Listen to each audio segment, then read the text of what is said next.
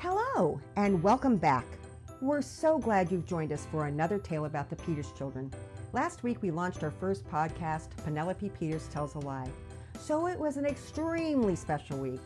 And because it was so special, we awarded prizes to the first 2 people who responded after hearing the hidden hymn in the story.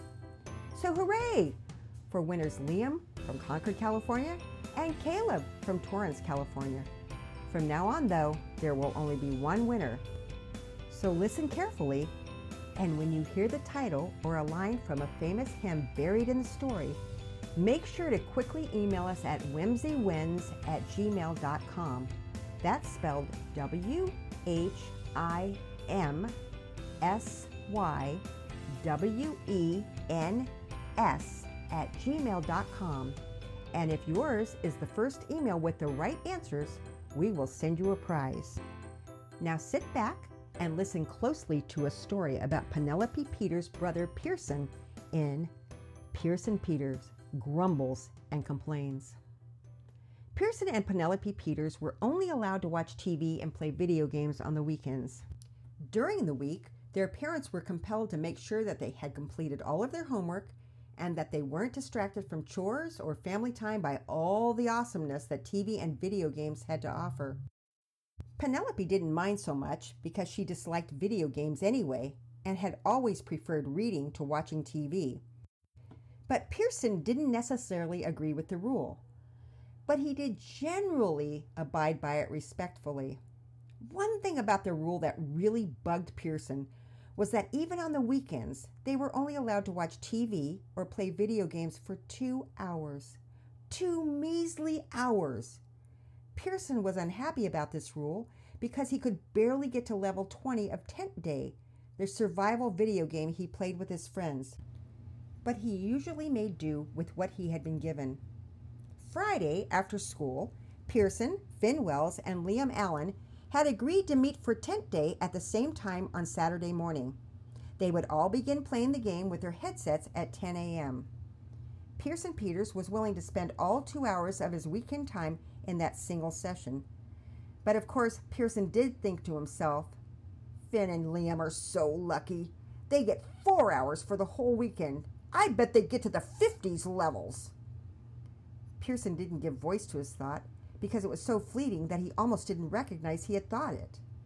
Pearson jumped off the bus, waved bye to his buddies, grabbed Penelope's hand, and raced up their driveway. Penelope was slower than Pearson, but happily ran alongside.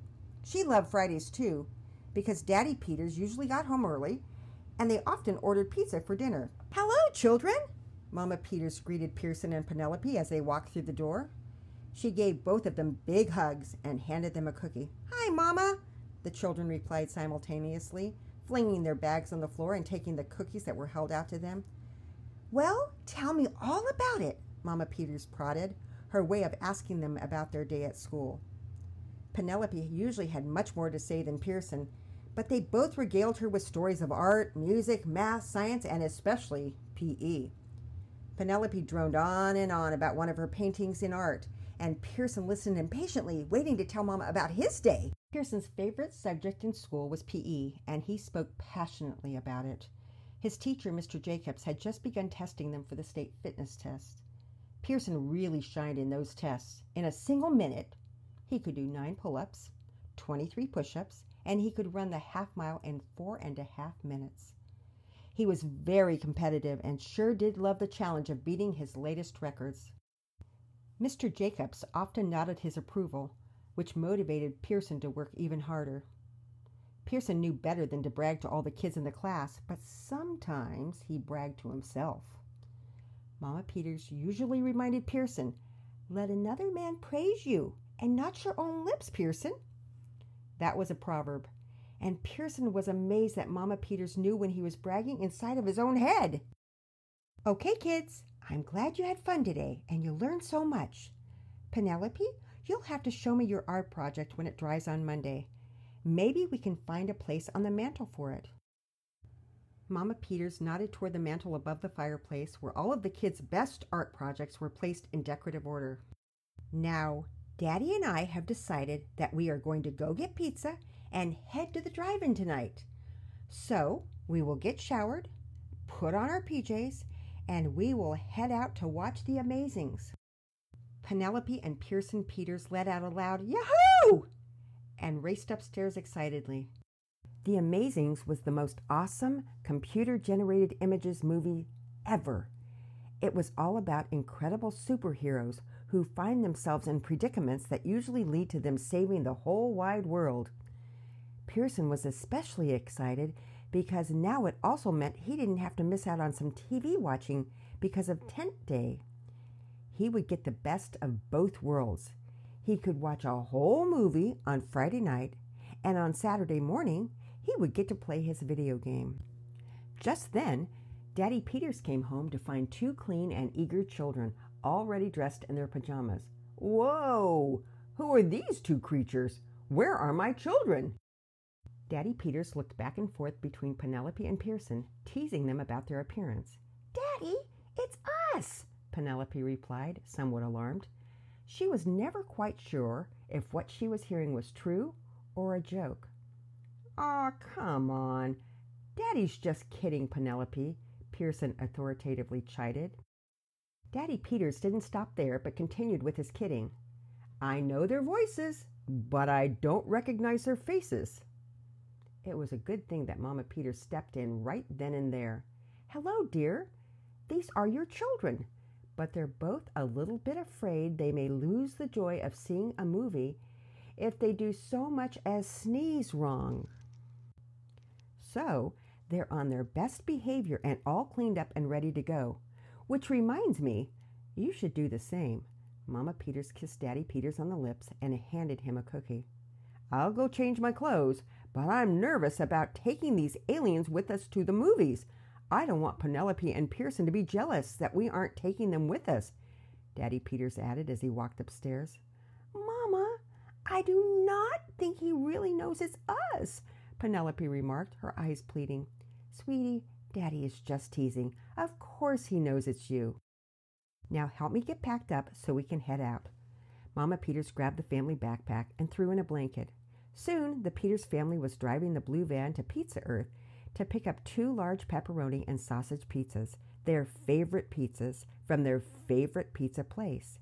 Before long, they were deep into the storyline of the Amazings as they munched on their pizza, popcorn, and candy. Pearson glanced at his parents with affection. He thought to himself, "My parents are the best ever." The night ended, and the exhausted Peters kids crawled into their beds after doing kind of a bad job of brushing their teeth. Sometimes, when it was very late, they were lazy about little chores, but hopefully their dentist, Dr. Remmer, wouldn't notice too much at their next checkup. Dr. Remmer often had to remind Pearson to floss, floss, floss. Floss is boss, and it's a way to avoid tooth loss.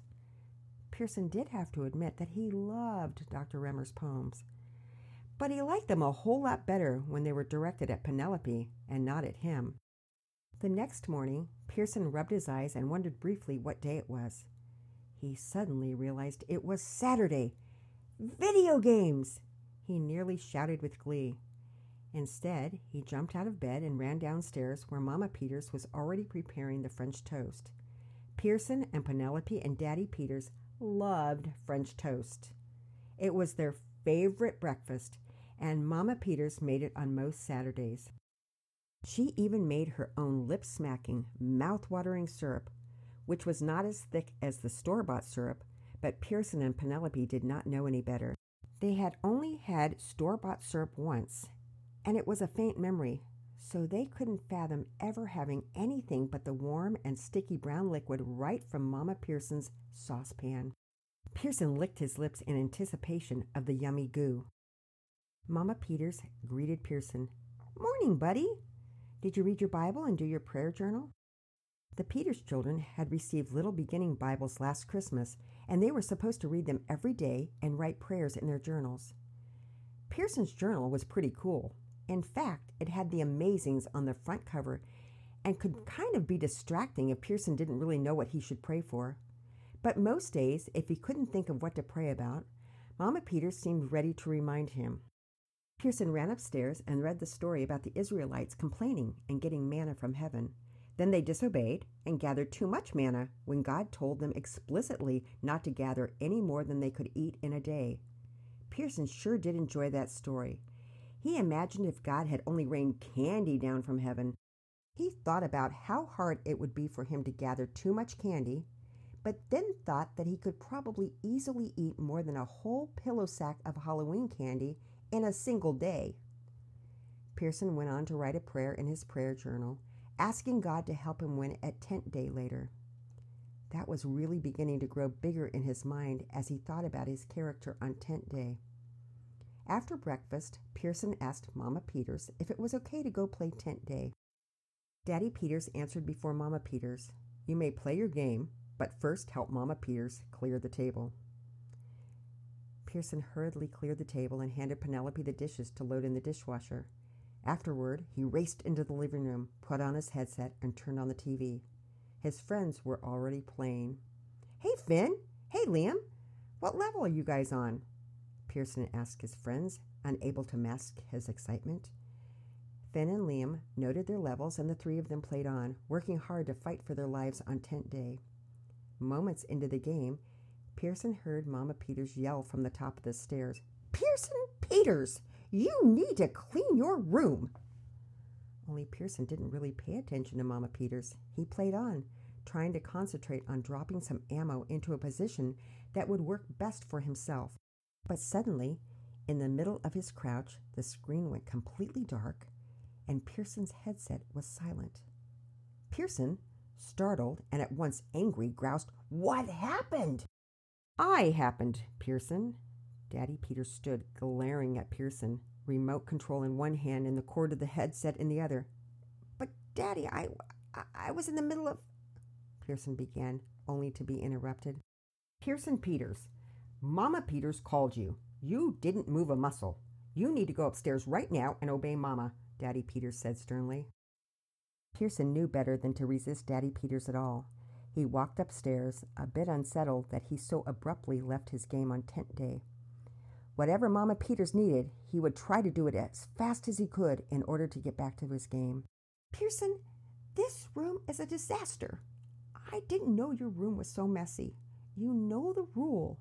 You're supposed to clean your room before any weekend screen time," Mama Peters said, clearly trying hard to maintain a calm voice. Penelope had poked her head around the corner, a unicorn in hand, trying to eavesdrop on the excitement. When she realized that it was just another day with a filthy room, she went back to playing house with her unicorn and miniature cars. She was forever pretending that all of her toys were people. Pearson followed Mama Peters into his room and began picking up the clothes from his floor. He shoveled a pile into the hamper as Mama Peters' eyes were riveted on him. "Pearson, are those clothes dirty?" Mama Peters queried. "I recall folding those yesterday and placing them on your bed." "Well," Pearson began, trying not to think about how he actually did know they were clean. He was trying to convince himself that he really couldn't quite remember when he had last worn the clothes, and that it must have been so long ago that they were filthy and needed to be washed. But Mama Peters was onto him, and she stared him down with that hairy eyeball of hers. "Pearson, you know very well those clothes are clean. You need to tidy up properly. Every single thing. You are not to take shortcuts, and to be sure that you have done a good job, I will sit right here on your bed and watch you do your room." Mama Peters sat down on the bed, crossing her arms. Pearson began to grow angry. He would never get his room done fast enough to finish his game with Liam and Finn. If he really had to clean every single thing, he was not going to be finished until midnight if he were lucky. And so he began to miserably mutter to himself. "Who put these building blocks here? What happened to my display case? Penelope didn't put my cars back. I don't know where my other shoe is." He went on until finally Mama Peters had had enough. "Pearson, you have lost your privilege. No video games, no TV. You may not have any of that this weekend." And with that declaration, she walked out of the room. Pearson, stunned, yet resisting silence, began a different monologue. "That's not fair. I never get to play. Mama probably thinks it's all my fault. But Penelope plays in here just as much as I do. She should have to help me. That's it. I'm going to go ask that she help me." He marched out of the room, down the hall to where Penelope was playing.